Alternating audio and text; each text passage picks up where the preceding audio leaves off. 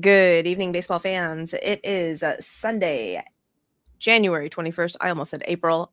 I have no idea of A girl concept can of time dream. currently. I'm like, is it baseball season yet? Apparently, my clock is already set to baseball because I want it to be April and baseball season. Anyhow, January, guys, January still not baseball season yet. So January 21st, Sunday. I don't know what episode this is. We'll figure it out at some point. But I'm Susie. That is Kelsey. This is Bourbon and Baseball. I don't have any bourbon, but we got a lot of baseball. We got a lot of baseball to talk about. Just some peppermint tea to go with my ever-aging St. Louis Cardinals team. Just me over here. Yeah, but all the baseball. All the baseball, guys. But first, before we get into baseball, Kels, I was a literal popsicle this weekend. You were. An actual literal popsicle. And being from South Texas, oh Jesus, I said being from South Texas and not like moving here. Whatever. I'm not a Texan yet, just FYI. I'm still a Vegas girl at heart. Still a Vegas girl at heart. Anyways, I was freezing. I was freezing at FanFest. We had the Astros FanFest this weekend. And I'm pretty sure I'm just now thawing out. But as I was thinking about all like the fan fests that were happening around, the country, I was thinking, hey, it would be super fun if we start talking about fantasy camp. Do the Cardinals have fantasy camp? No, I don't know what that is. You don't know what that is? Okay. No. So apparently fantasy camp only happens for the teams that are not so good and need to draw in the people's support, because what I could find online is the Oakland Athletics have fantasy camp. Oh, yes. It is because they don't do a fan fest because that would be a supportive, normal ownership thing to do. But also the Boston Red Sox held fantasy camp. Oh, no. So if you guys aren't aware what fantasy camp is basically a week-long camp where normal Joe Schmoes can sign up for a certain dollar amount and go play with ex-ball players and train and do the workouts and do the cold tubs and play at actual games with and against ex-baseball players from the team. Okay. And I was like, you know what? I would pay an ungodly amount of money. I would figure it out. There definitely would be a spicy link somewhere in order for me to make the kind of money that would be needed to do an Astros fantasy camp one day. Yeah. And so I didn't know if the Cardinals ever did that or no, but not to my knowledge, but I would totally be down to, inevitably make a fool of myself, but for a very memorable experience. Mm-hmm. Yeah. I was like, oh no, I would definitely do that. Just for the sheer laughter of everybody else, essentially, because I don't think I've told you this, but when I was growing up, I actually had aspirations to be the first woman umpire in Major League Baseball. And it just kind of, it fell off amongst the chasing Broadway dreams and other things. But the past 2 years, I've been this close to going to one of the Major League Baseball umpiring camps that they have, because they do them here in Chicago. And I don't know, I haven't done it, but it's something that I might do. I think it's free, to go initially, or it's it's very cheap. It's $30 or something. I don't know. It's definitely very affordable and accessible to me, but I guess I'm putting it out there because even if just for the content, I should go, right? Oh, for sure. Absolutely. In my younger years, that may have actually been a thing that we could do. Well, no, I say that. I'm only 5'2", so I may not have to actually squat to be in the same line as the That's true. You really have a great advantage there, because that would be difficult for me. I'm thinking that I could if I just stood normally, yes, behind the most of the catchers, totally, I would be the They might. This is your calling. We're uncovering all kinds of things so early on in this episode. Oh my goodness. Okay, so guys, if you guys have ever heard about fantasy camp, thought about fantasy camp, let me know. Not that kind of fantasy camp, guys, like, you know, the player kind, okay? But before we get into that, I didn't give you guys the warning. This is a rated R podcast for all of the adult content, adult language content. There Adult we language, go. yeah. I gotta preface that. I gotta reword all of the things because it's not that kind of adult content, guys. Like that's not this podcast. Language. All of the 4-letter words will happen. Probably some sort of like inappropriate adult humor will escape me because that's just who I am as a person. So if that's not your jam, that is okay. But here is the warning. If cuss words offend you, or if you have little ones listening, you might want to put some earmuffs on them, or, you know, you put your earbuds in. But I'm not going to judge you regardless. Whatever. That's you do you, boo. But there's the warning. Just don't get mad when, you know, your 4-year-old's like, Mom, what does the word fuck mean? I warned you. No responsibility here. Yeah. One of my friends actually was listening before I started doing the warning. Was listening to the podcast in the car with her children, and the 5-year-old was like, Mom, why does Miss Susie keep saying fucking? Oh no. I was like, and the warning was born. I was like, love that for me. That's so good. So yeah. So there's your warning, guys.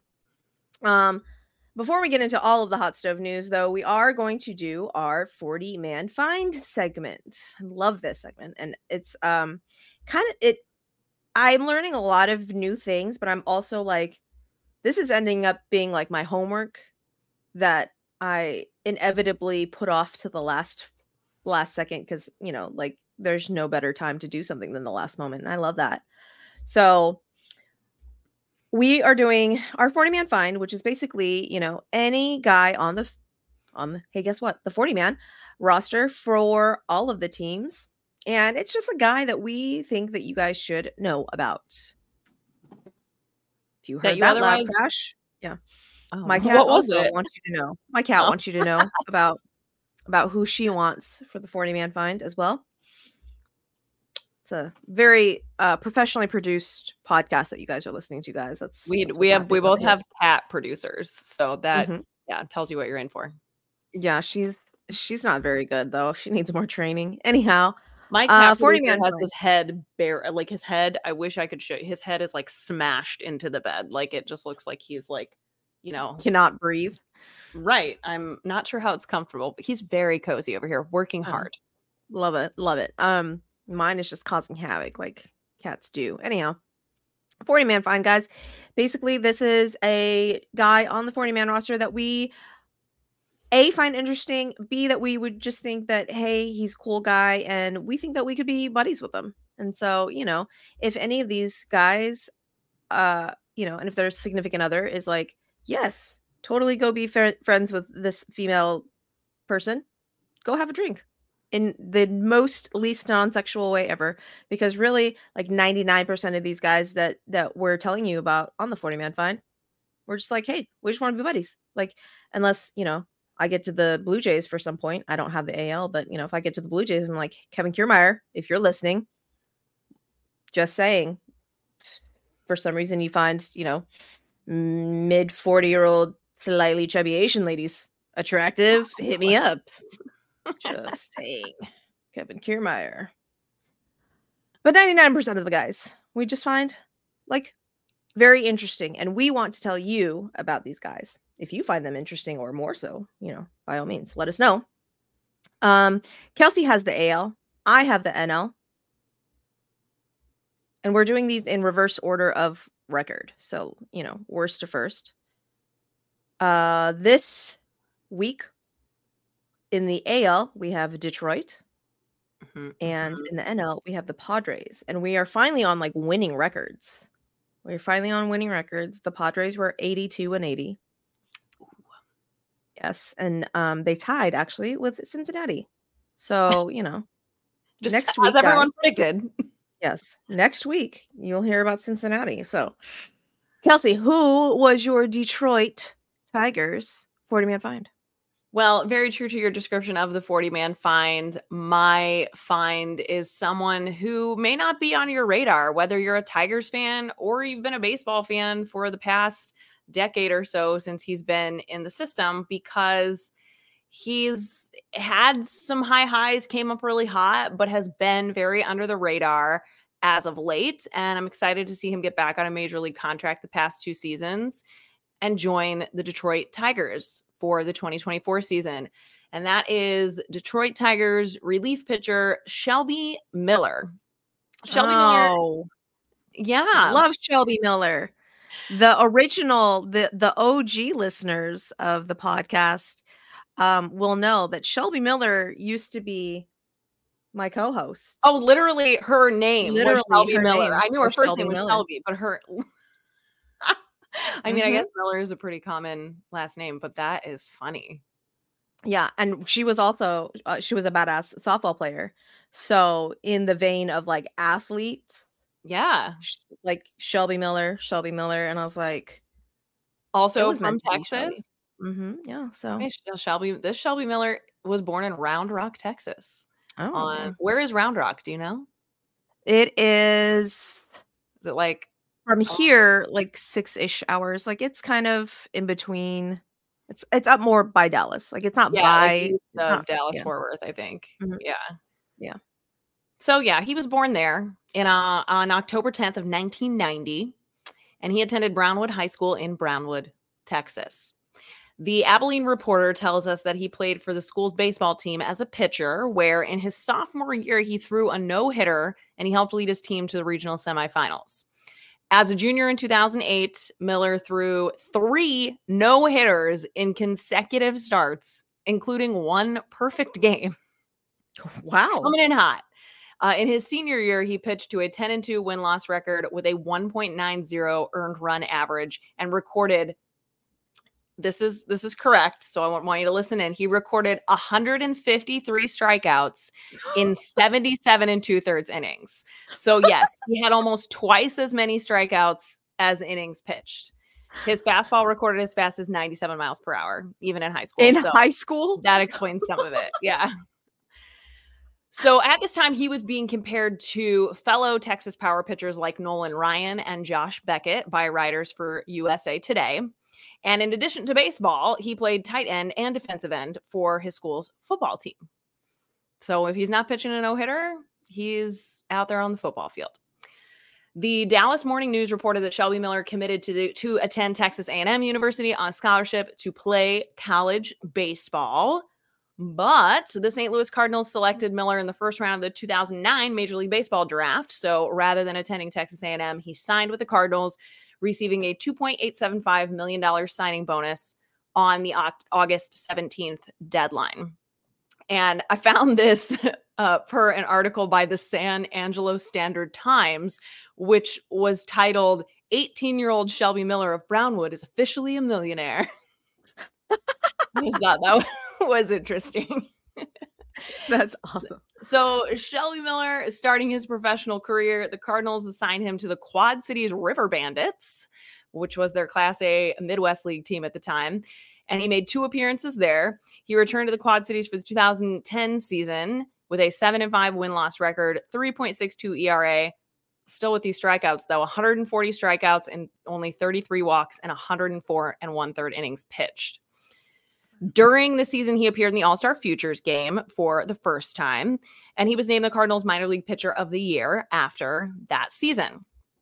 He begins the 2011 season with the Palm Beach Cardinals of Class A Advanced Florida State League, and he was named the Cardinals Pitcher of the Month for May of 2011 after posting a 2.32 ERA, and from there he gets promoted up to Double-A with the Springfield Cardinals at the beginning of June. At the time of his promotion, he led his previous league with 81 strikeouts, and he was considered the best pitching prospect in baseball per Keith Law of ESPN.com. So along with Carlos Martinez, who was another promising pitcher for the Cardinals at the time, Miller represented the Cardinals at the 2011 All-Star Futures game once again. Oh. He made the Baseball America's top prospect list in 2011, and the Cardinals named Shelby Miller their minor league pitcher of the month for June 2011. He pitched to a 9.3 win-loss record. He had a 2.7 ERA and 89 strikeouts in 86 and 2/3 innings, pitched with Double-A. He totaled 25 starts in Palm Beach and Springfield together.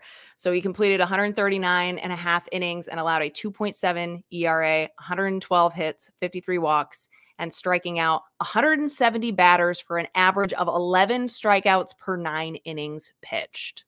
I don't know. Is that good? I don't know ball. Is that good? Well, the Cardinals must not know, because they were like, actually, I should call this segment like when the tale of yore, when the Cardinals had swing and miss stuff and they traded him away. But yeah, these were the days. After the season, Baseball America rated his fastball as the best in the Cardinals system and named him a starting pitcher on the 2011 minor league all-star team. Ooh. He was named again the Cardinals minor league pitcher of the year that season. He enters the 2012 season ranked as the 5th best prospect in baseball by MLB.com. He competes for a spot on the Cardinals roster, but he begins the 2012 season with the Memphis Redbirds in AAA.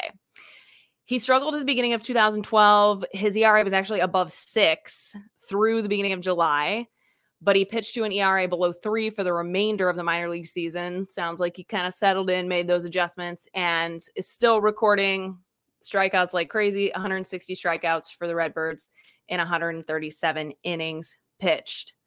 Sounds like it might be time for him to hit the major leagues. So he makes his MLB debut on September 5th of 2012 against the New York Mets as a relief pitcher, even though he has been primarily a starter through the minors. He threw 2 shutout innings, gave up 1 hit, walking none, and striking out 4. He was amidst the Cardinals competition for a playoff spot at this point. So he did make his first major league win as a reliever in an extra inning game versus the Los Angeles Dodgers on September 16th, and helped the Cardinals in that back half of the season stretch in 2012. He started his first major league game on October 3rd against the Cincinnati Reds once the Cardinals had clinched a playoff spot. They were trying to give some other guys some rest, but he pitched 6 shutout innings, allowed only 1 hit, and struck out 7.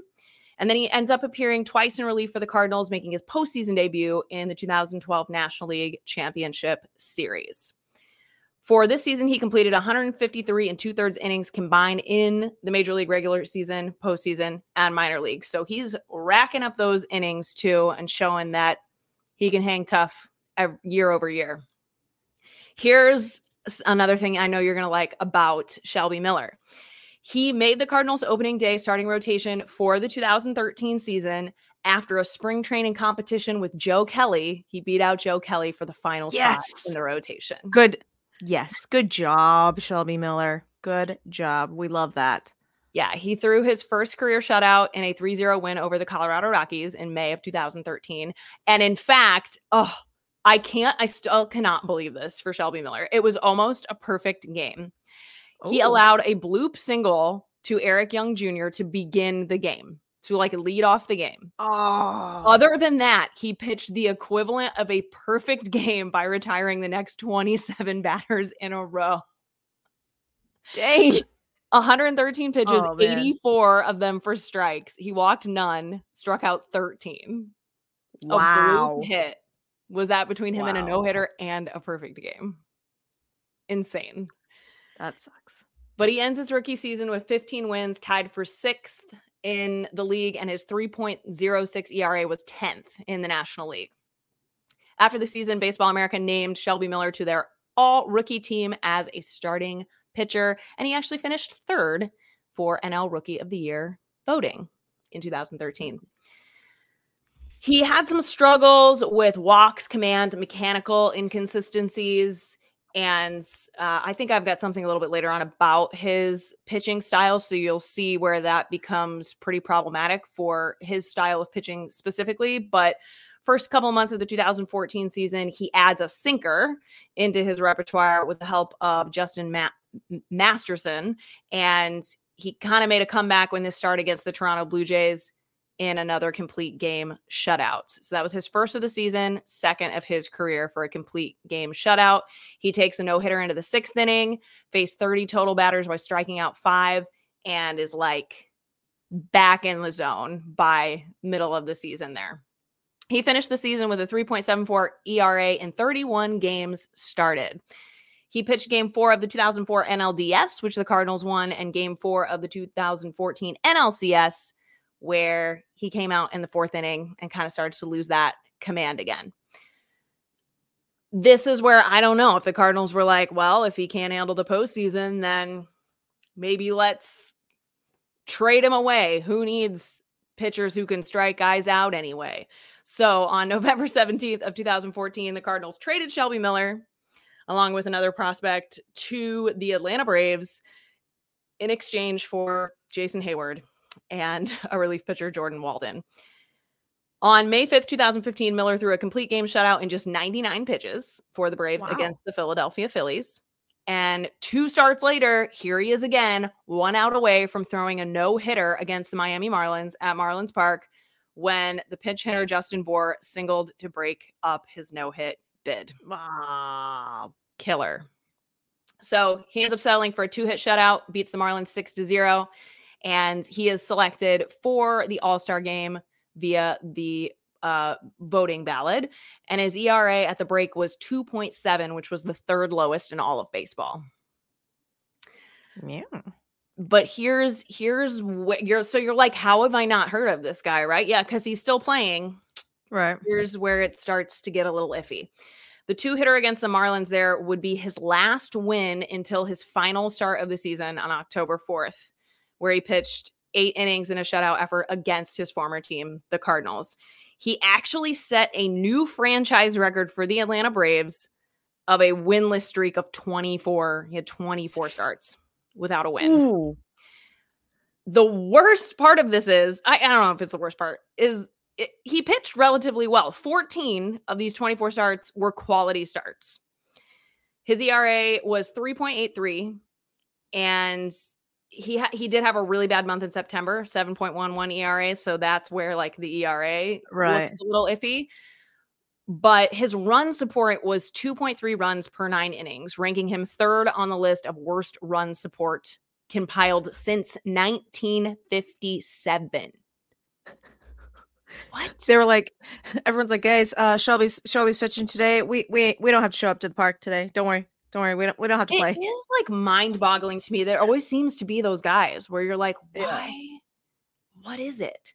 But he finished the season with 2.6 runs of support per 9 innings, a 6-17 record, 3.02 ERA on 173 strikeouts. A run support average of 2.38 overall, which was ranked 10th worst in Major League Baseball history. Rough. And I mean, from there, I feel like it just kind of, he didn't feel like anyone was invested in him. I don't know what it was, but here's where he gets traded to the Diamondbacks. On December 9th, 2015, ESPN reports that the Braves traded Shelby Miller to the Arizona Diamondbacks in exchange for Dansby Swanson and others. Really? Yeah. Unfortunately for Miller and the D-backs, this is one of those trades that has a pretty clear winner. We can say it worked out, at least in the immediate, for one team much better than the other.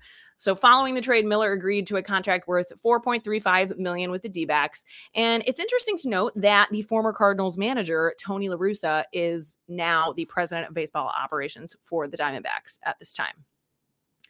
Fun fact, at least for me. I was not aware of that. Interesting. Before the 2016 season began, Miller was projected to follow the Diamondbacks ace at the time, Zach Greinke, in the rotation.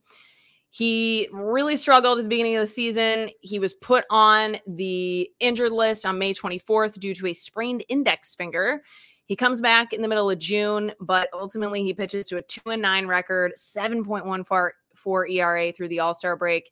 And the Diamondbacks are like, you got to go to Reno. You got to go play for AAA. Got to send you to the Reno Aces.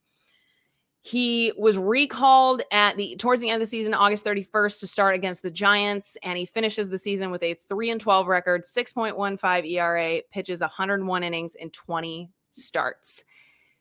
And the writing is on the wall here, right? Like something is off with Shelby Miller. So it's the beginning of the 2017 season, and Shelby Miller, he needs Tommy John. It's probably been wearing on him for a while now, considering the track record, the quick downfall that we saw here.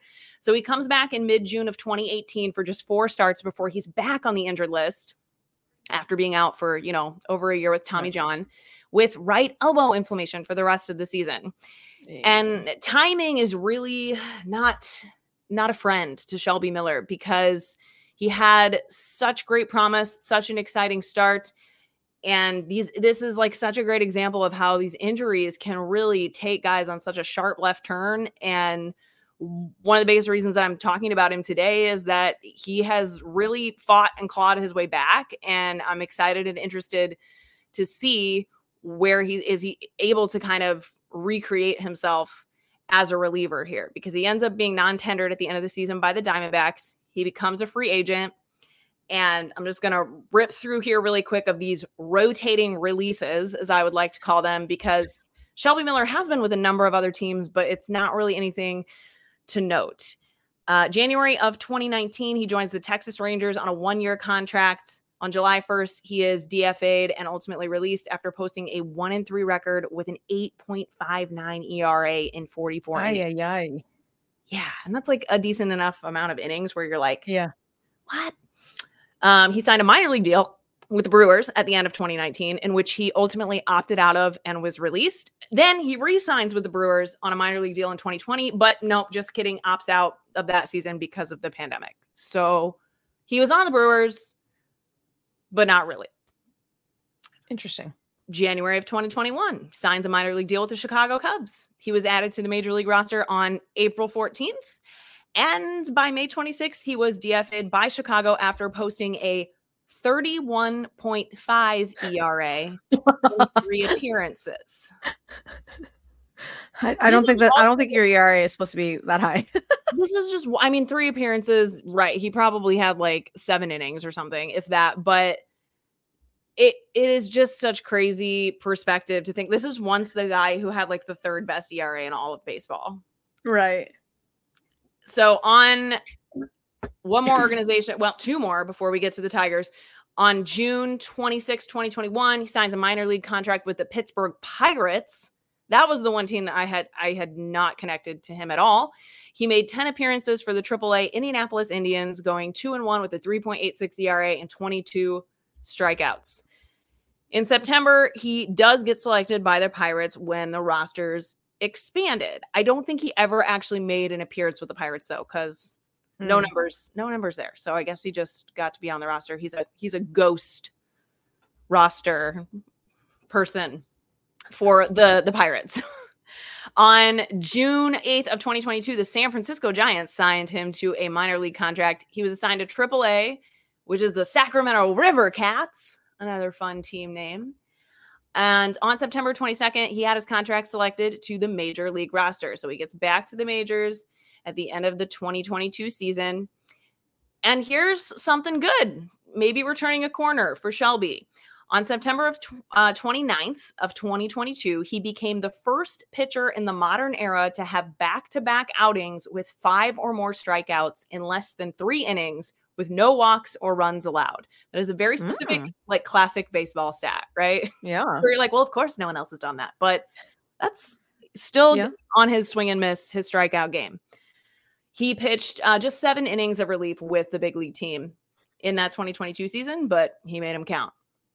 So December of 2022, he gets that big league contract, signs a $1.5 million contract with the Los Angeles Dodgers. And on April 25th of 2023, he recorded his first career save. We're going to use him a little bit differently here against the Pittsburgh Pirates. He was ultimately placed on the injured list for a lot of the rest of the season with the Dodgers. And overall, he pitched just 36 games with a 3-0 record, 1.71 ERA. So even though he was out for a good portion, basically all of like June and July, he might have some of that sweet stuff back. Maybe he's feeling a little healthier overall by the end of the season. The Detroit Tigers sure think so, because on December 22nd of 2023, Shelby Miller signed a 1-year, $3 million contract with the Detroit Tigers that also includes a $4.25 million club option for the following season. Here's where it's interesting to know about his pitches. Most starting pitchers utilize fastball, changeup, and a breaking ball like a slider or a curveball, but Miller throws a fastball and a curveball over 98% of the time.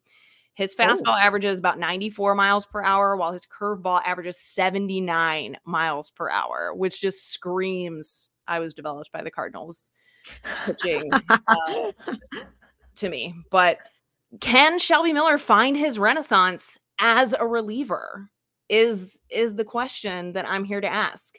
And just fun kind of facts about Shelby Miller off the field. He has 3 sisters. His stepdad is a member of the Braunwood Fire Department in Braunwood, Texas. And his grandfather was a decorated Army veteran who was a really big supporter of Shelby's baseball career. He got married just, I guess, a little over a year ago, November 11th of 2022 in Cabo. Love it. Good choice. Shelby Miller, I'm looking for a comeback. Are you into it? I'm into it. Let's see if Shelby can do it. Now, I was not aware that Shelby Miller was ever a Cardinal. Like, again, in my head, I think Shelby Miller ended up on my radar, I think, the Giants. Yeah, I mean, the he was Dodgers. up and down all over the place. You that's wouldn't have really heard of him anywhere else. Yeah. Well, literally the only reason that he like sticks in my head is because he had the same name as my old co-host, Shelby Miller. And that's literally the only reason. Like, because, you got to be really in the game of baseball when you know the relief, like the middle inning relievers for other teams. Like that's when you know that you were a baseball fan. That's really true. I interviewed a Cleveland Guardians fan earlier for I'm going through like all the teams on Peace, Love, and Baseball and highlighting fans and writers of the teams. And she was like, I met my favorite player at FanFest. And I was like, oh, who's your favorite player? And I literally can't remember his name because she was like, I think it was Eli Morgan or something like that. Oh, yeah. She was like, yeah, he's a relief pitcher. And I was like, oh man, you're my kind of fan. Okay. You're serious. James Karinchak, here we come. Like, that's so funny. Yeah. Like, but yeah, as a Cardinals fan, I was like, where has Shelby Miller been? So it was really kind of sad / interesting for me to find out. But he's had a pretty long career though. I mean, like and he's worked through some shit. So the fact that he's stuck with it and he's never been without a contract season over season, even if it's a minor league contract. So good for him. Way to stick with it. Good on you, Shelby Miller. We love that. So good luck on the Detroit in 2024. Tigers. Yeah. We're rooting for you. And like I said, I really wish that all of the fucking free agents would sign so that we can go through all the fucking because I sneakily think the Detroit Tigers may actually be good this season. So I'm like, can we get everybody signed? Can we get roster set? Because pitchers and catchers report in less than a fucking month here, people. Like, let's go. Anyways, San Diego Padres are the team that I'm going with. And again, if you are a follower on Twitter or Instagram, you will have seen that the show keeps getting posted as, one of the podcasts that are listened to in Korea and Japan, and now apparently Spain. I don't know where you're coming from, new listeners, but we love you and thank you so much. So was I going to pander to all of my Korean listeners? Absolutely. So Ha-Sung Kim, come on down. Honestly, I think even if if we weren't trending and having Korean listeners, I'd probably pick Ha-Sung Kim anyways, just because Koreans are far and few between as professional athletes in the United States system. So Ha-Sung Kim you guys may know him as the utility infielder for the San Diego Padres. He is a 28-year-old born on October 17th, 1995. And I was Oh my like, God, that's my wedding so old. anniversary. Is What a it? good day. Yeah. But not in 1995. That's No. I was like 6 then. So that would have been weird. You're a baby. Everybody's a baby. 2020. Oh, Lord. Anyway, not to take away from Ha-Seong Kim. Continue. Ha-Seong Kim, youngest of 3 children. And he was officially drafted by the Nexen Heroes. They got changed to the Kiwoom Heroes. The 41st overall pick in 2014 in the KBO. And in 2016, he played all 144 games of the regular season. So apparently, I wasn't aware. I knew that that they had fewer games, but I didn't know the exact number. Now I do, 144. And in that 2016 regular season, he had a 281 batting average with 20 home runs and 84 RBIs and 28 stolen bases. Nice. And that would mean that he was voted an all-star for the second time in the KBO as the starting shortstop. And, I don't know if you know this, but, most Asian guys, SML, a little bit smaller on the small side. He's 5'9". That's what he's listed as. And I'm all, I don't trust that. I don't trust that at all. So I think he's like 5'7". He's 5'7". But whatever.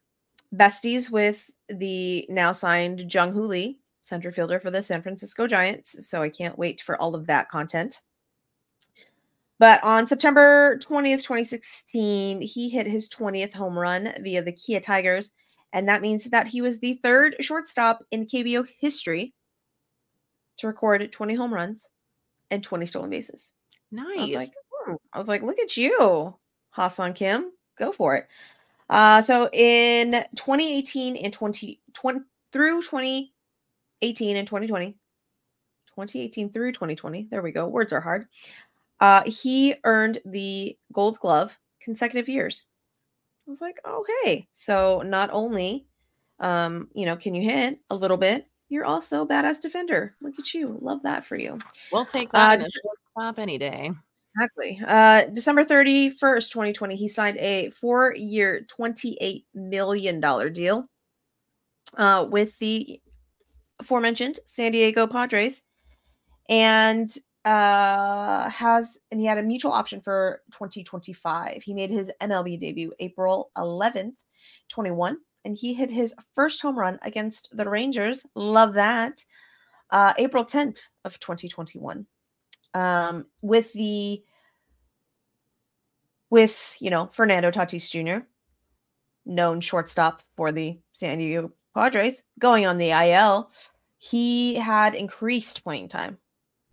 Everyone, I remember when Fernando Tatis Jr. actually went down, literally all the Padre fans were screaming on the timeline saying, "Oh my gosh, who's gonna be your shortstop?" The sky was falling. The sky was falling. Yeah. And then Ha-Seong Kim was like, I'm right here. I'm right here. I got it. Don't worry about it. I can do it. And in August 1st, he hit his first home run, or hit a home run, and his first 3 RBI game. I was like, oh, all right, love that. He finished 2021 batting .202 with 8 home runs, 34 RBIs, and 6 stolen bases in 117 games. August 26th of 2022, he had his first career high 5 RBIs versus the Royals. Okay. So he ended up finishing that season with a .251 batting average, 11 home runs, 59 RBIs. I think that's a 9. I can't read my handwriting. 12 stolen bases and a .708 on base percentage in 150 games. Nice. So it took Ha-Seong Kim a little time to acclimate to big league pitching, and that's kind of word on the street for all of the players that come over from the KBO is how long will it take them to acclimate to velocity, essentially. Okay, yeah. And so the rumor, quote unquote, is that he had been working with Jung Hoo Lee to try to acclimate Jung Hoo Lee a little bit quicker. And I was like, oh, okay. I was like, I love that, but does anyone else see the problem because he's signed with the Giants? No, okay. I'm like, it's the Giants. But that was, I think I read a couple of different tweets on that about that was one of the reasons why the Giants were excited about him, because that he had talked to Ha-Sung Kim and gotten the pointers and was helping him with the transition. And I was like, Bo Mel was all over that. I was like, I love you. I absolutely love it. If you guys don't watch any Padres games, I need you guys to understand that Ha-Sung Kim is like beloved. And literally every at-bat, fans are cheering his name. Like, you will hear Ha-Sung Kim, Ha-Sung, like every at-bat, and every time I watch it, like it's like swells my heart with pride. Well, there's my Korean player. Country pride, guys. Country pride. I'm very, very excited about this. And then as I was doing the research on Ha-Sung Kim, I was like, what can I find? Because he's not very active on social media or anything like that. And a couple of the articles that I did find were athletic articles, and I do not subscribe to the Athletic, so I could not read those. No, I do. Ask me when you need them. Okay. All right. I will put that in my notes so that next time I'll be like, here we go, Kels. But apparently, Ha-Sung Kim, trilingual. Of course. Yeah, because of course he knows more Spanish than English and does all his shit talking in Spanish. Oh my God, I love that. And the Padres clubhouse fucking loves that. Yes. And so I'm like, I need video evidence of this. Like, I need to hear Ha-Sung Kim speaking Spanish. Like, I need to breathe. That's how badly I need to hear this. So if any of you know of any like TikTok videos or any like, I don't know, secret interviews that he had done, I need to hear Ha-Sung Kim. Padres media, if you're listening, this is your goal. Yeah. This is your mission. If you should choose to accept it. Yeah. So Padres fans, if you know, please put it in the comments, DM me a link, tweet at me, do anything, because I need to know this.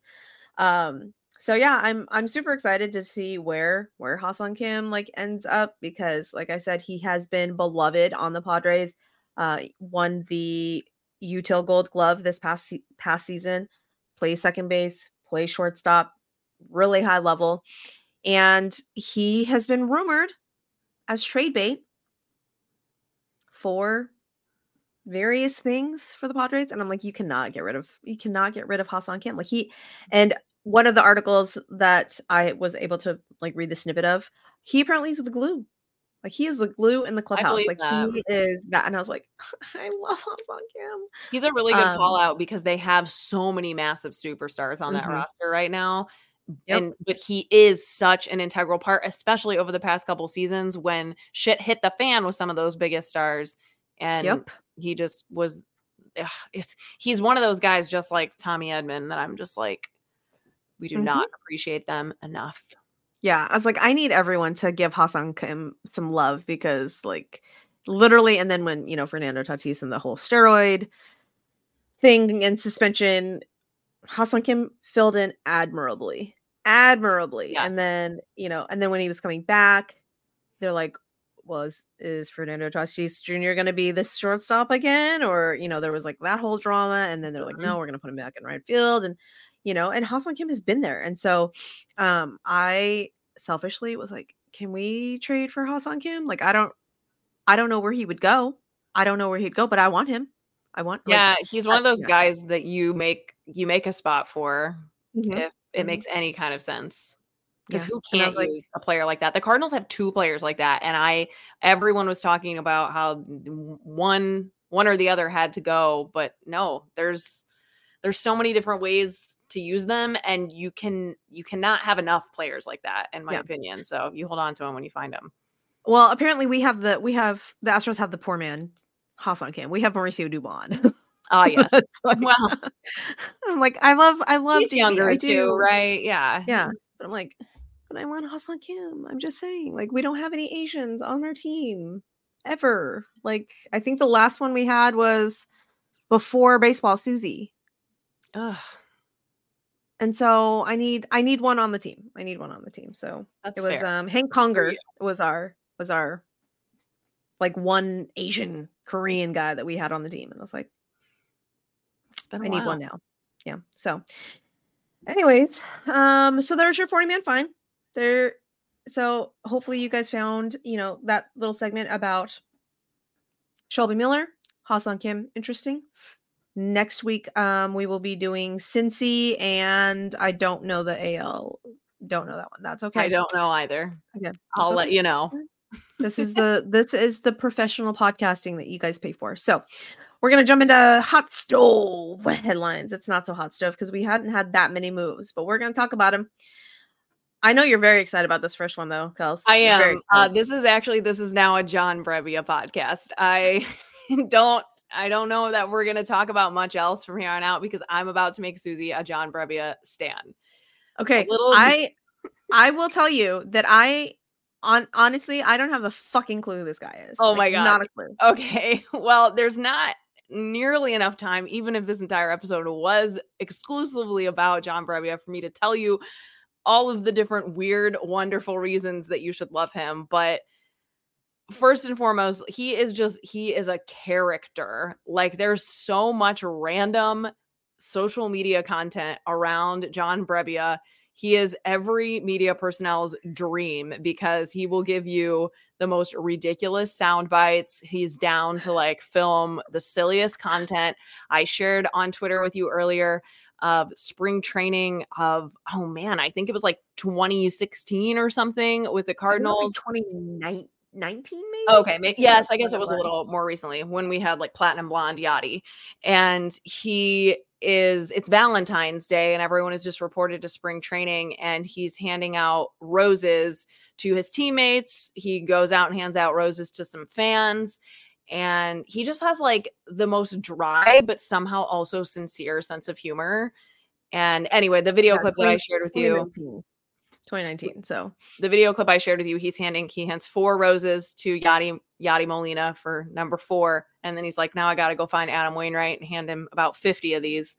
Adam Wainwright, 50.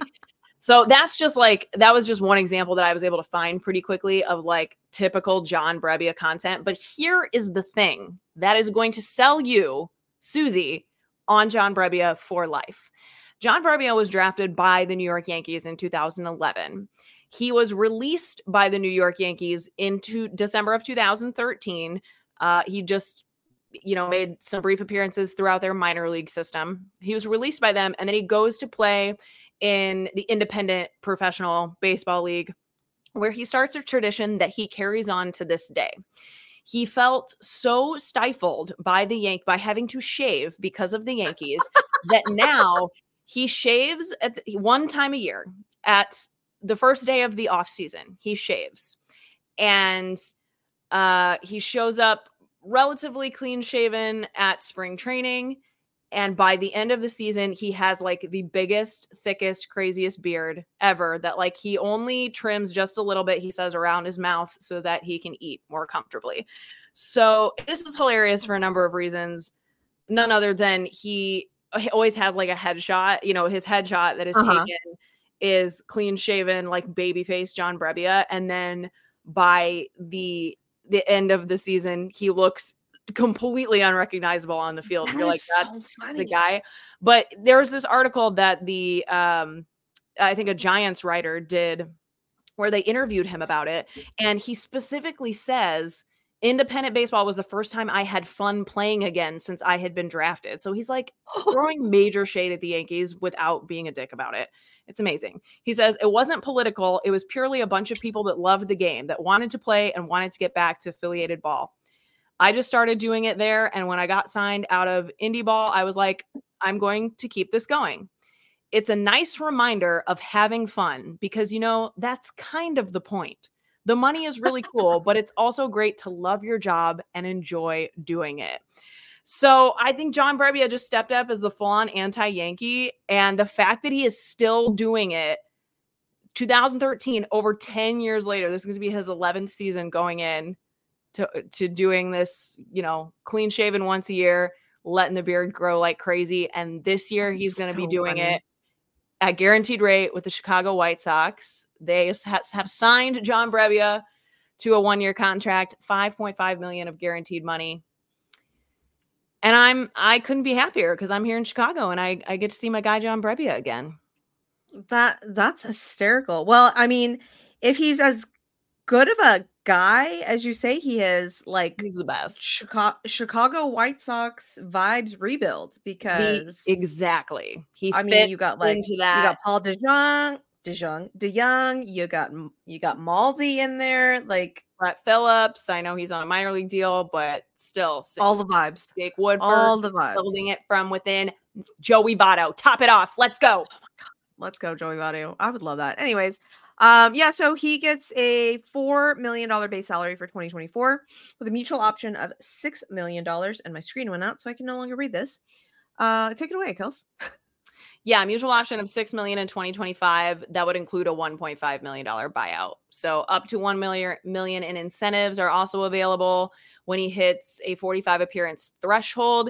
He has also been one of the relievers to make the most appearances year over year too. He's a super solid guy. I think it was in 2022 he led the league in relief appearances with 76. So he's going to get out there and do it for you. He has been used as if you're pitching for the Giants, you're down to clown. You're going to do whatever they want you to do. So he was an opener. He was a middle reliever, setup man, posted a 3.83 ERA over 134 appearances and 124 2/3 innings, 6.7 walk rate, and a 23% K rate. So he's always got, I believe his strikeout to walk ratio is 3-1. So, and that's very consistent as well for him. So I'm guessing he's going to be used the same way in Chicago, you think? I think so. Yeah. So they were thinking that he wasn't going to be kind of penned into that setup man role, strictly as a setup man, kind of in the same vein of Reynaldo Lopez. They're just gonna they're gonna see what they got.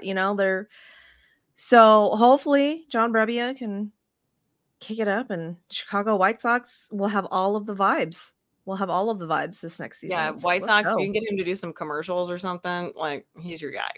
That would be hysterical. I would love that. So, also, can I make a confession? Yeah. My last confession about John Brebbia is I love being here with you, but my dream is to host a baseball show with John Brebbia.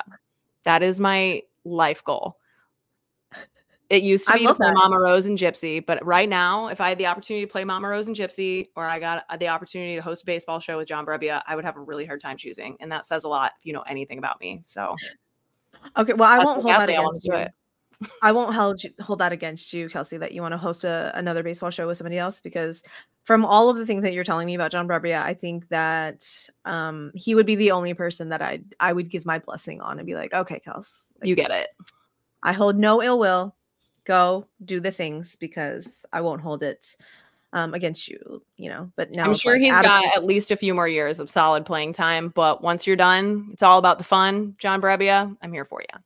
Okay. So really what you're telling me is that Adam Wainwright getting a contract as a Fox broadcaster, we need to roll that over into having some sort of baseball show, like Kelsey, John Brebbia, and Wayno, and then it would be the best vibes baseball podcast ever. Yeah, we probably would need some Adam Wainwright dad energy to keep us in check. So that's actually a really good assessment. Okay. Well, goals, we're gonna put that out there, and we've put that out there into the universe now. So we're gonna speak it into existence, people. Speak it into existence. If we're speaking things into existence, Kevin Kierma. No, I'm just kidding. We did already put that out there too, so you never know. Right. My husband's like, I'm right here, Susie. But have you seen Kevin Kiermaier in baseball pants? I'm just saying. But no.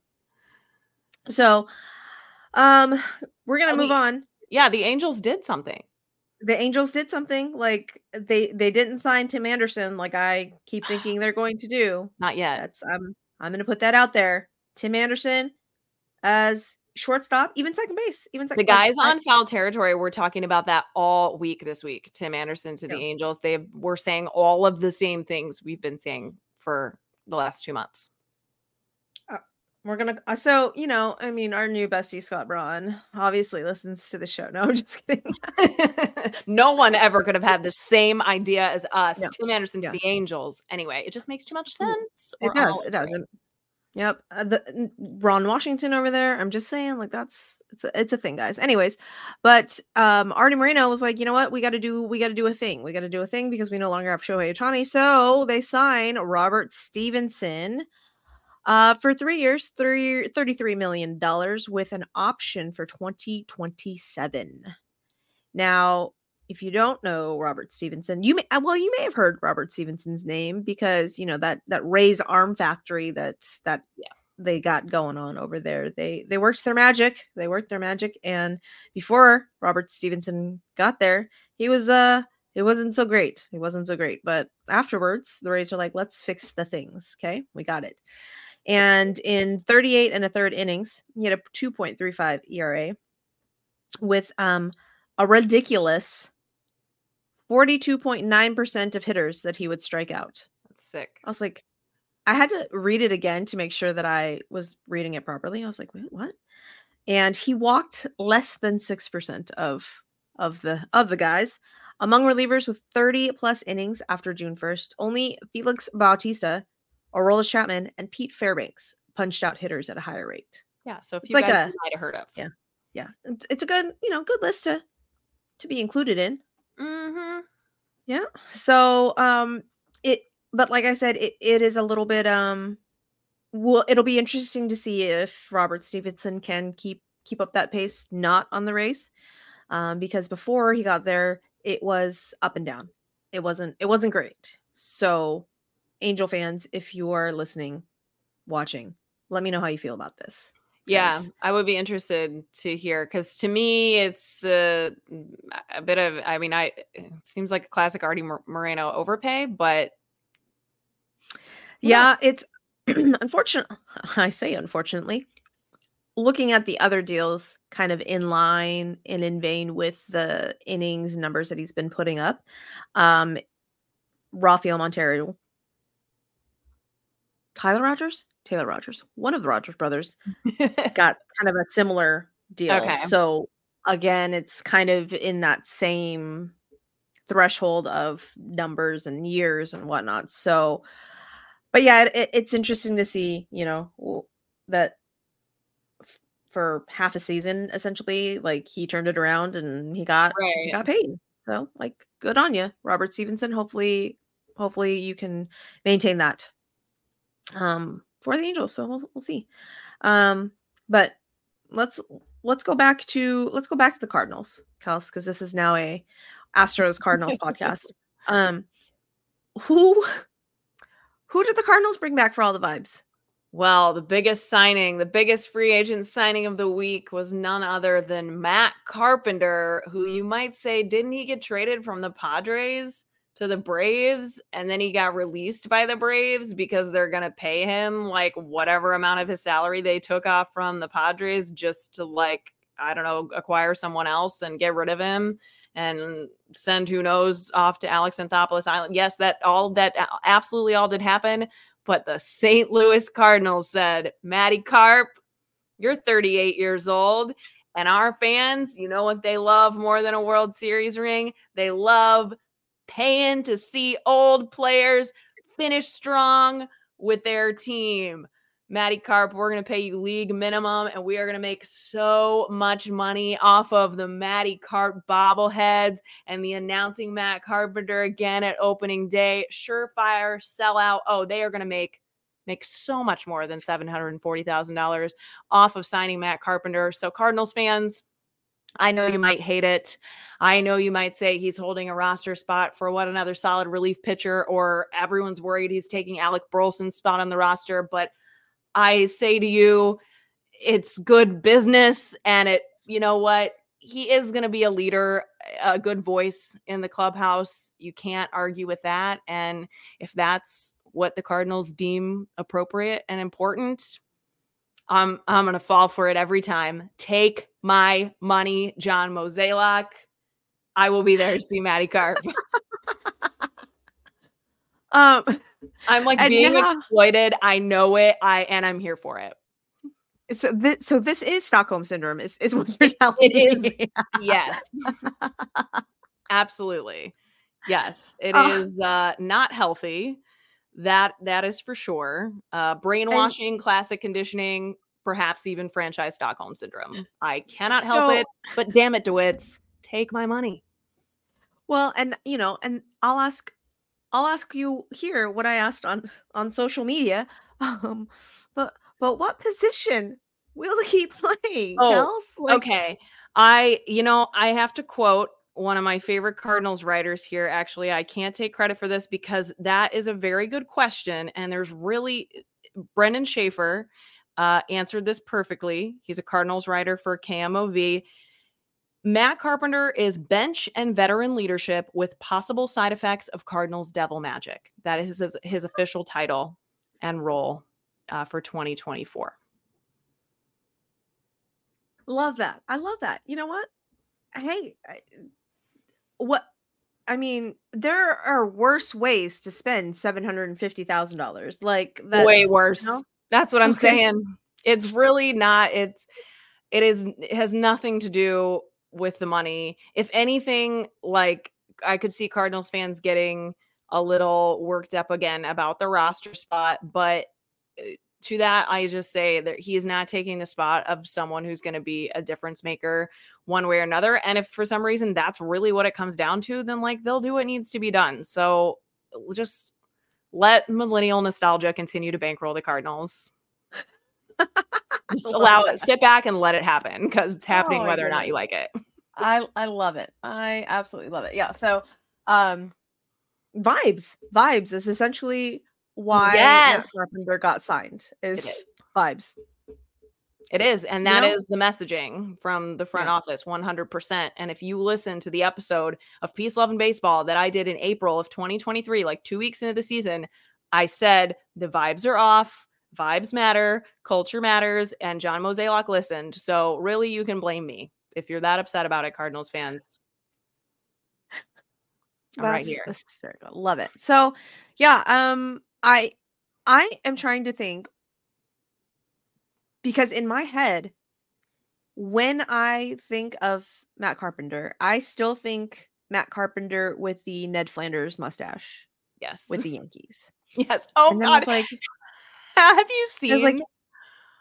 Have you seen when he was in Mexico City with the Padres? It's a TikTok video. It's like a 10-second clip. It's what you're like, wait, you saw a TikTok video? Yes, this is how good it is. It's like one of the only TikTok videos I've ever seen. And it's of Matt Carpenter like dancing in a cowboy hat with his mustache in Mexico City. Have you seen it? No, I've not. Okay, I'm going to send it to you. You can throw it in the show notes. Okay. It's amazing. But yes, Matt Carpenter with the stash on the Yankees. Okay, so like I said, in my head, that's still what he has. And I was like, did he have that on the Padres? And I think he did. He did. So now I ask you, though, when he returns to St. Louis, will he forego the stash and bring back the bushy beard? You know, Susie with the hard-hitting questions here. That is really it. I'm not sure. There was a lot of great questions posed to him at the presser. I don't think that was one of them. So next time we got to get you in the room. Guys, these are the questions that need answered. Like, we don't care about what position he plays or how much money he gets. I don't care about any of that. I need to know the grooming habits of Matt Carpenter.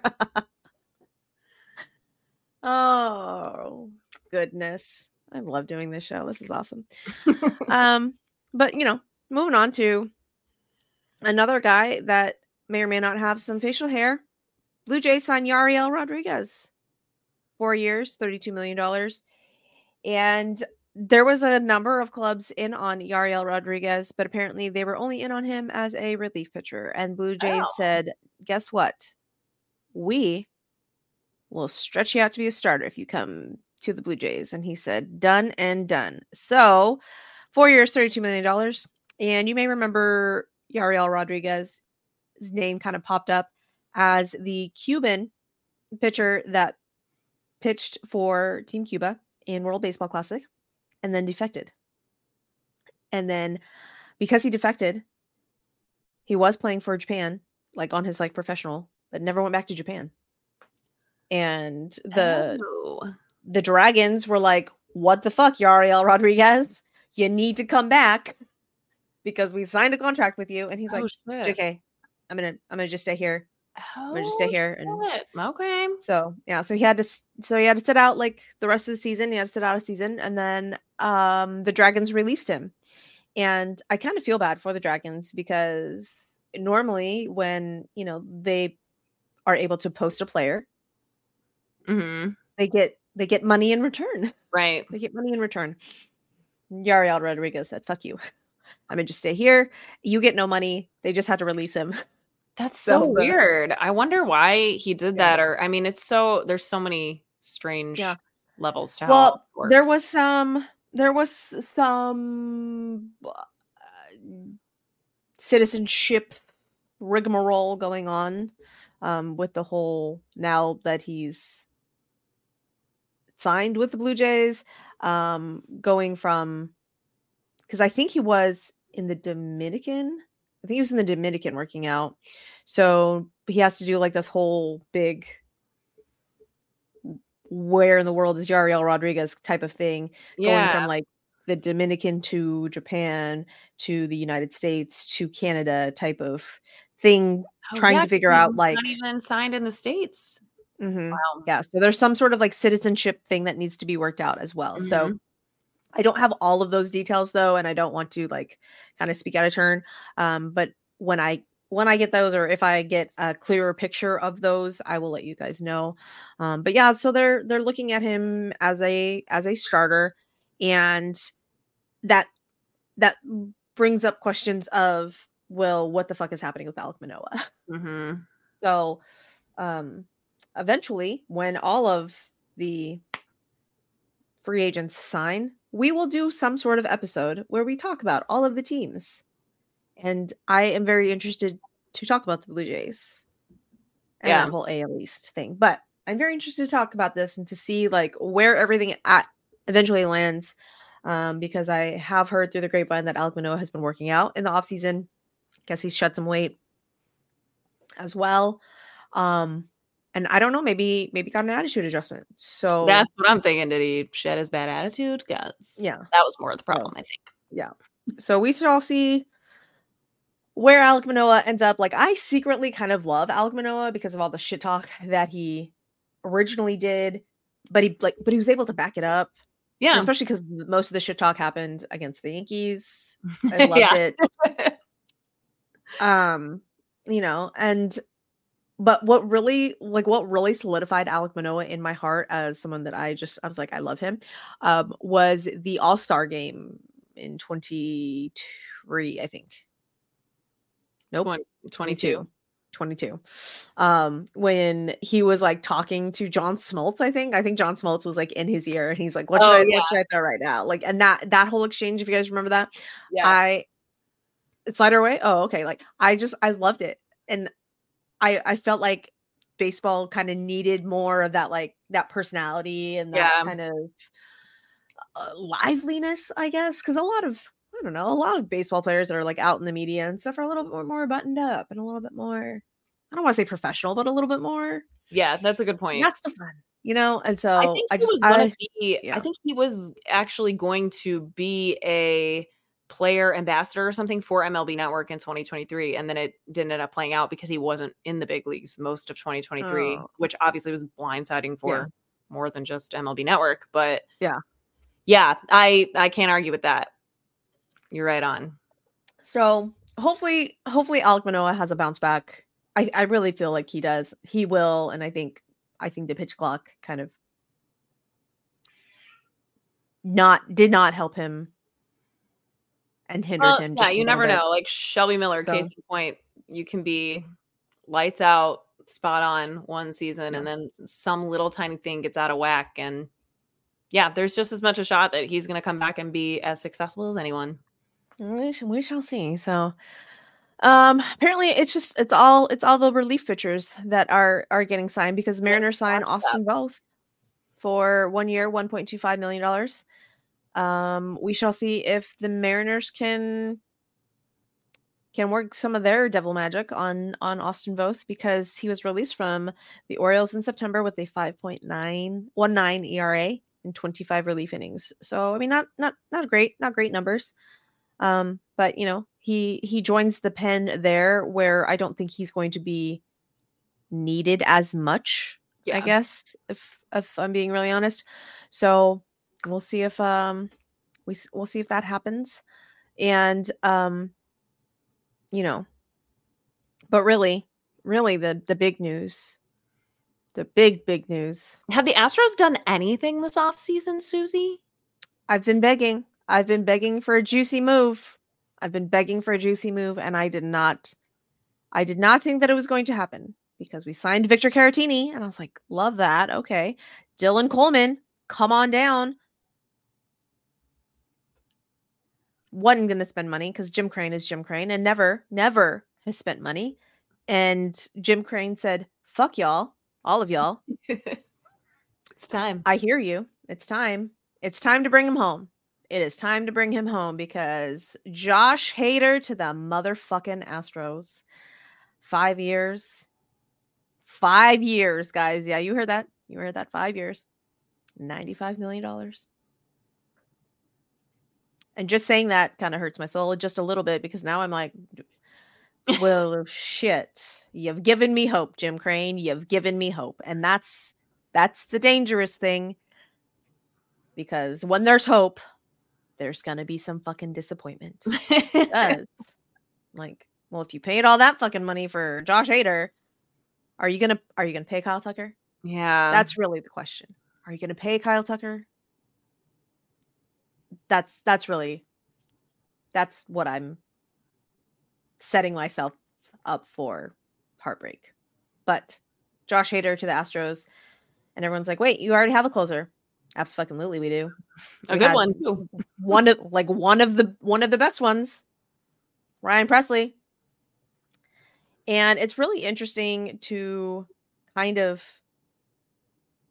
dissect and you know, interject our feelings about it and see what will actually play out because, you know, like I said, this move happened Friday.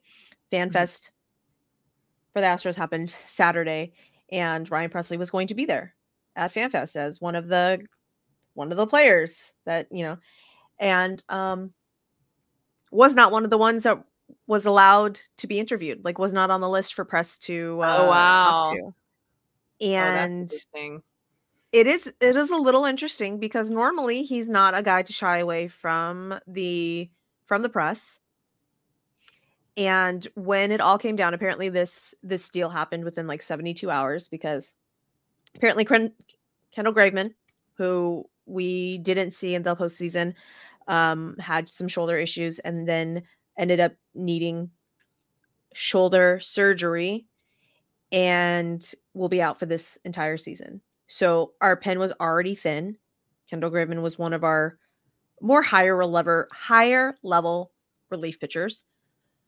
And I guess they were like, okay, well, we can go get a decent relief pitcher, or, you know, we could just go sign Josh Hader. What? Like, in no world, when those rumors were swirling on Twitter that, oh, Josh Hader's talking to the Astros, I'm like, no, the fuck he's not. No, the fuck he's not. Like, I honestly thought that it was a rumor that was like let out to try and get more money from like the Rangers. I thought the Rangers were going to sign him. And I was at a hair appointment when you texted me. I was literally in mid conversation with somebody, and my phone, I was like looking up something else on my phone when I got your text message. And the lady I was talking to was in mid-sentence when I read your text message and could not stop myself from it literally yelling, "Oh my fucking God, are you serious right now?" And she's like, what? I don't, did you?" And I was like, "I'm so sorry. I'm so sorry. That was so rude." I go, "But and she follows the Astros." And I was like, I was like, "The Astros just signed Josh Hader." And she goes, "What?" And I was like, "Uh-huh. Yeah. I can't. I'm sorry. I can no longer concentrate on this conversation that we're having. I must now go to Twitter and look at all of the things. I'm so sorry." And she started laughing. She's like, "That's okay." And it was time for her to, get into the chair anyways. And so I was floored. Absolutely floored. And I was like, "Did Jeff Passan tweet it?" Like, I had to go make sure Yeah. That's where I that, got it from. I should have shared that with you though. I yeah, assumed that you had already seen it, but it no, I mean, I literally sent it to you like within seconds of it being posted. So I should have. yeah, no, You're going to only associate getting text with me as like being like very alarming things like Shohei Ohtani to the Dodgers and Josh Hader to the Astros. So yeah, sorry about that. I hope every time my yeah. name pops up on your phone, you don't have a heart attack. No, that's okay. That's okay because it gives me news like this, and I'm like, "What?"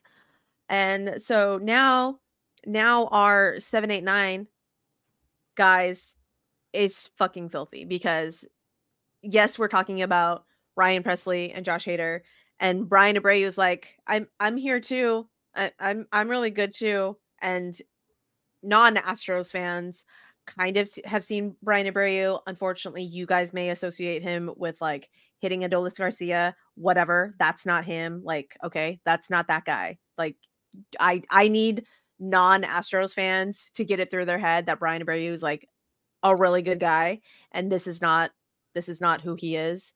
And I will literally fight anyone that says that he hit Adolis Garcia on purpose. I will literally fucking fight you.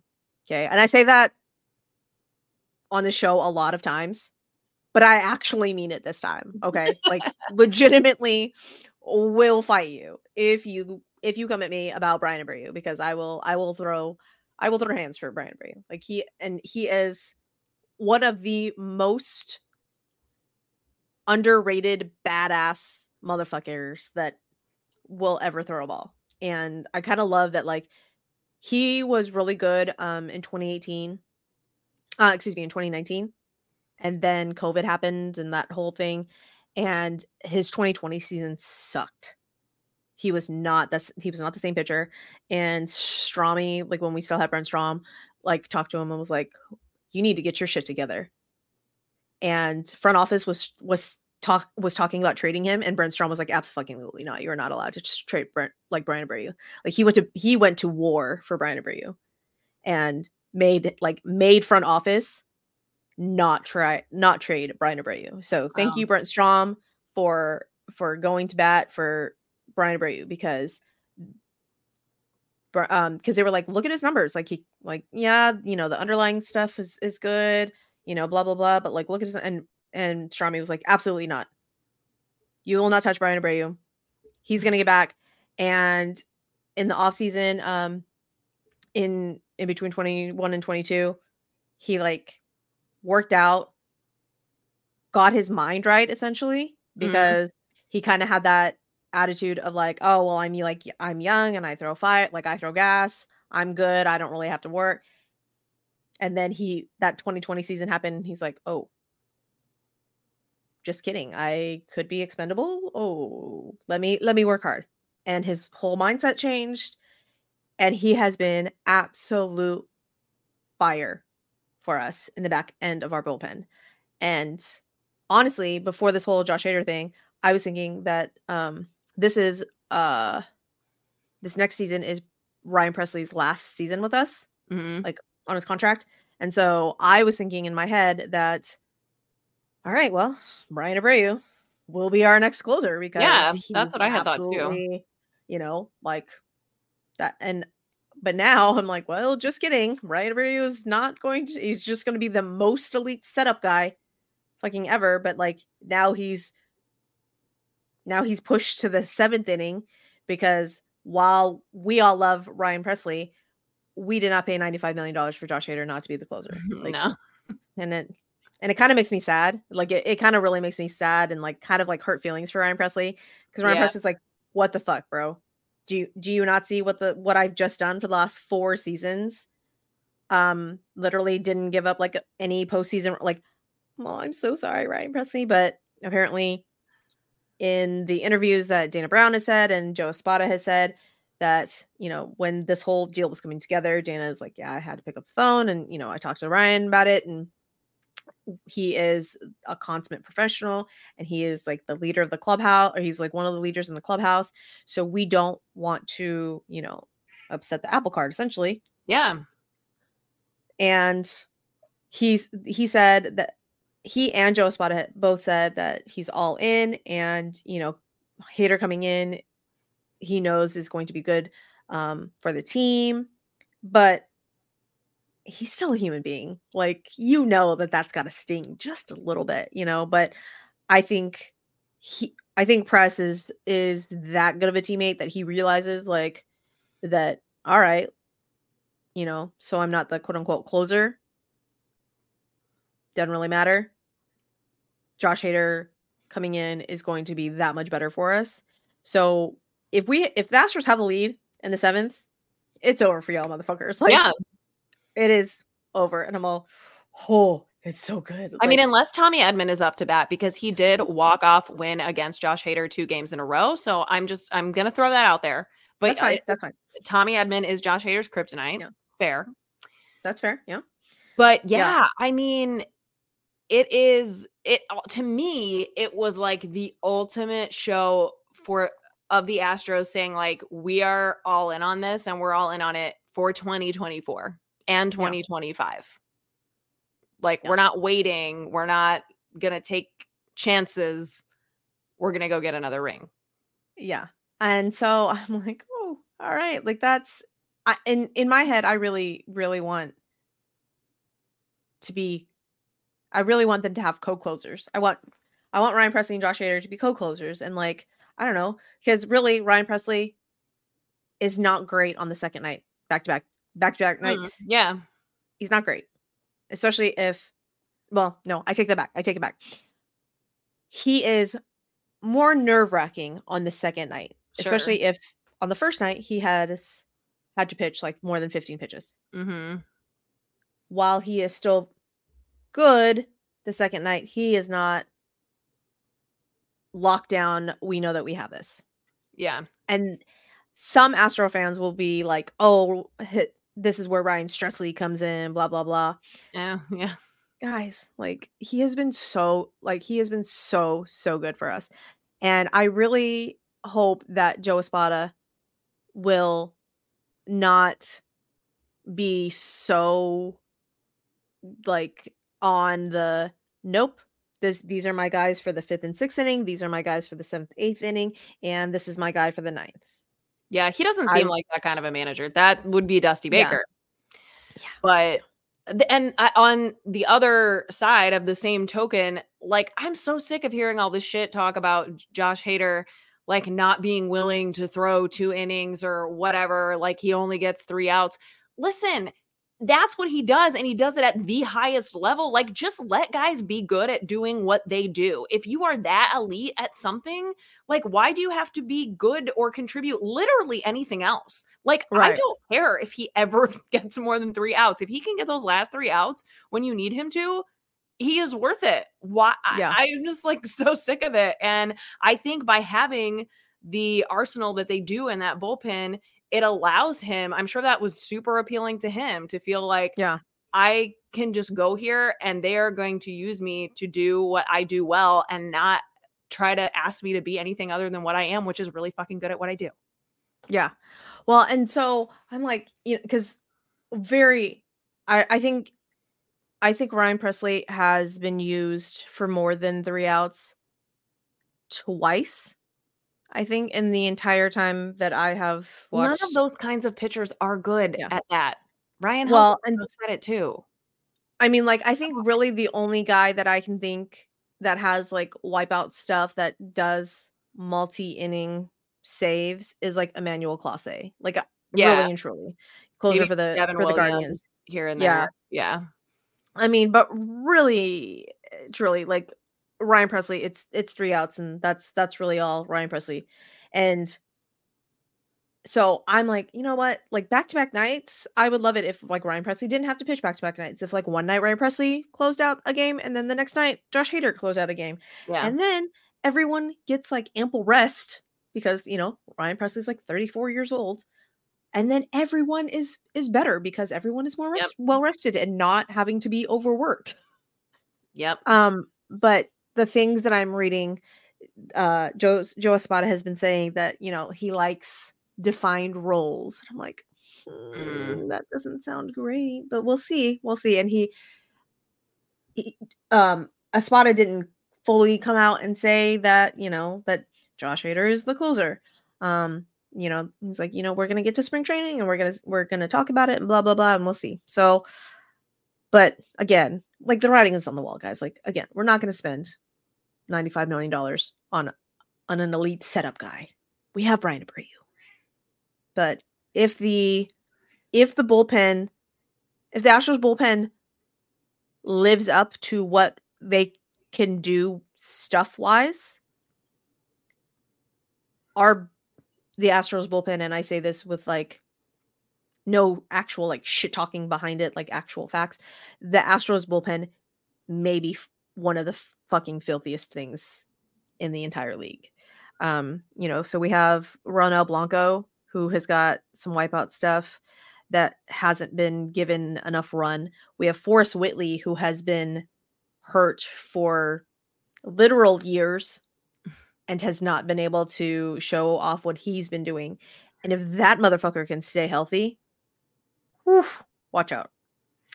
We have, like I said, we have Dylan Coleman, who apparently has wipeout stuff that we got from the Royals. And I'm all, who? Exactly. Like Bennett Sousa has been really good. One of the questions that I had asked on Twitter when this all happened, I was like, our 40 man is full. I'm like, who gets DFA'd? Like when Josh Hader actually comes on the roster. Like, they haven't announced that yet, right? They have not announced it yet. My guess is probably Parker Machinsky. Okay. We shall see. But I don't know. Well, because some of the other names in that bullpen, and we have 43 starting pitchers, and it's not. I don't know who's gonna actually be in the rotation. They might actually throw Hunter Brown back in the bullpen and not be the fourth guy. But then we have like JP France and Jose Urquidy, which either one of those has been our fifth starter. Mm-hmm. We have Seth Martinez and Brandon Belak, who are our kind of like middle reliever, like long guys. So, and then we have a couple of like AAA guys that are trying to make it on the roster. So if our bullpen can bullpen and stay healthy and do the things, it may be really good. It may be really good. Yeah, I don't think there's a team that wouldn't take that. So yeah. Even without expecting it, you're like, yeah, no, I think I'm okay. I'm good. I think that's good. Yeah. So we shall see. But I'm excited. It's nice just to be one of the few teams that's had like a big splash this offseason, because here we are talking about all these middle relievers that have signed, and that is typically what happens around this time in the offseason. But there's still like 7,300 other free agents who are not middle relievers or even like no-name guys that have not signed yet. So we're waiting. We are waiting. And, Astros have lost Hector Neris, Phil Maton, and Ryan Stanek. Hector Neris was our late innings guy. Phil Maton, Ryan Stanek, kind of that middle inning, high leverage guys. And I've been wanting to re-sign Hector Neris. Mm-hmm. But I'm all, just kidding. We're definitely not going to re-sign Hector Neris now that Josh Hader has signed. And so now the rumor is, like the Rangers have been talking to Hector Neris. The Yankees have been talking to Hector Neris. And both of those teams just kind of break my heart if I have to if I have to watch Hector Neris on either one of those teams. That will break my heart. That is rough. Just think back to Josh Hader at the back of your bullpen. What else can you do? Yeah. So, yeah, I was not aware that of the whole like history behind Josh Hader, and obviously because when Josh Hader got traded, it was before Baseball Susie. So in case you guys don't know, Josh Hader came up in the Astros minor league system, like in 2014, 2015, I think. Either one of those years apparently is one of those years that when he got traded away. He got traded away to the Brewers for Carlos Gomez. That sounds right. I don't know. There is a Carlos. But I don't want to say more importantly because that's not the guy that I want. That's not the feeling that I want to give. But it was Carlos something and Mike Fiers. You guys aren't familiar with that name. Mike Fiers is a quote unquote whistleblower for Josh Hader would never. Yeah.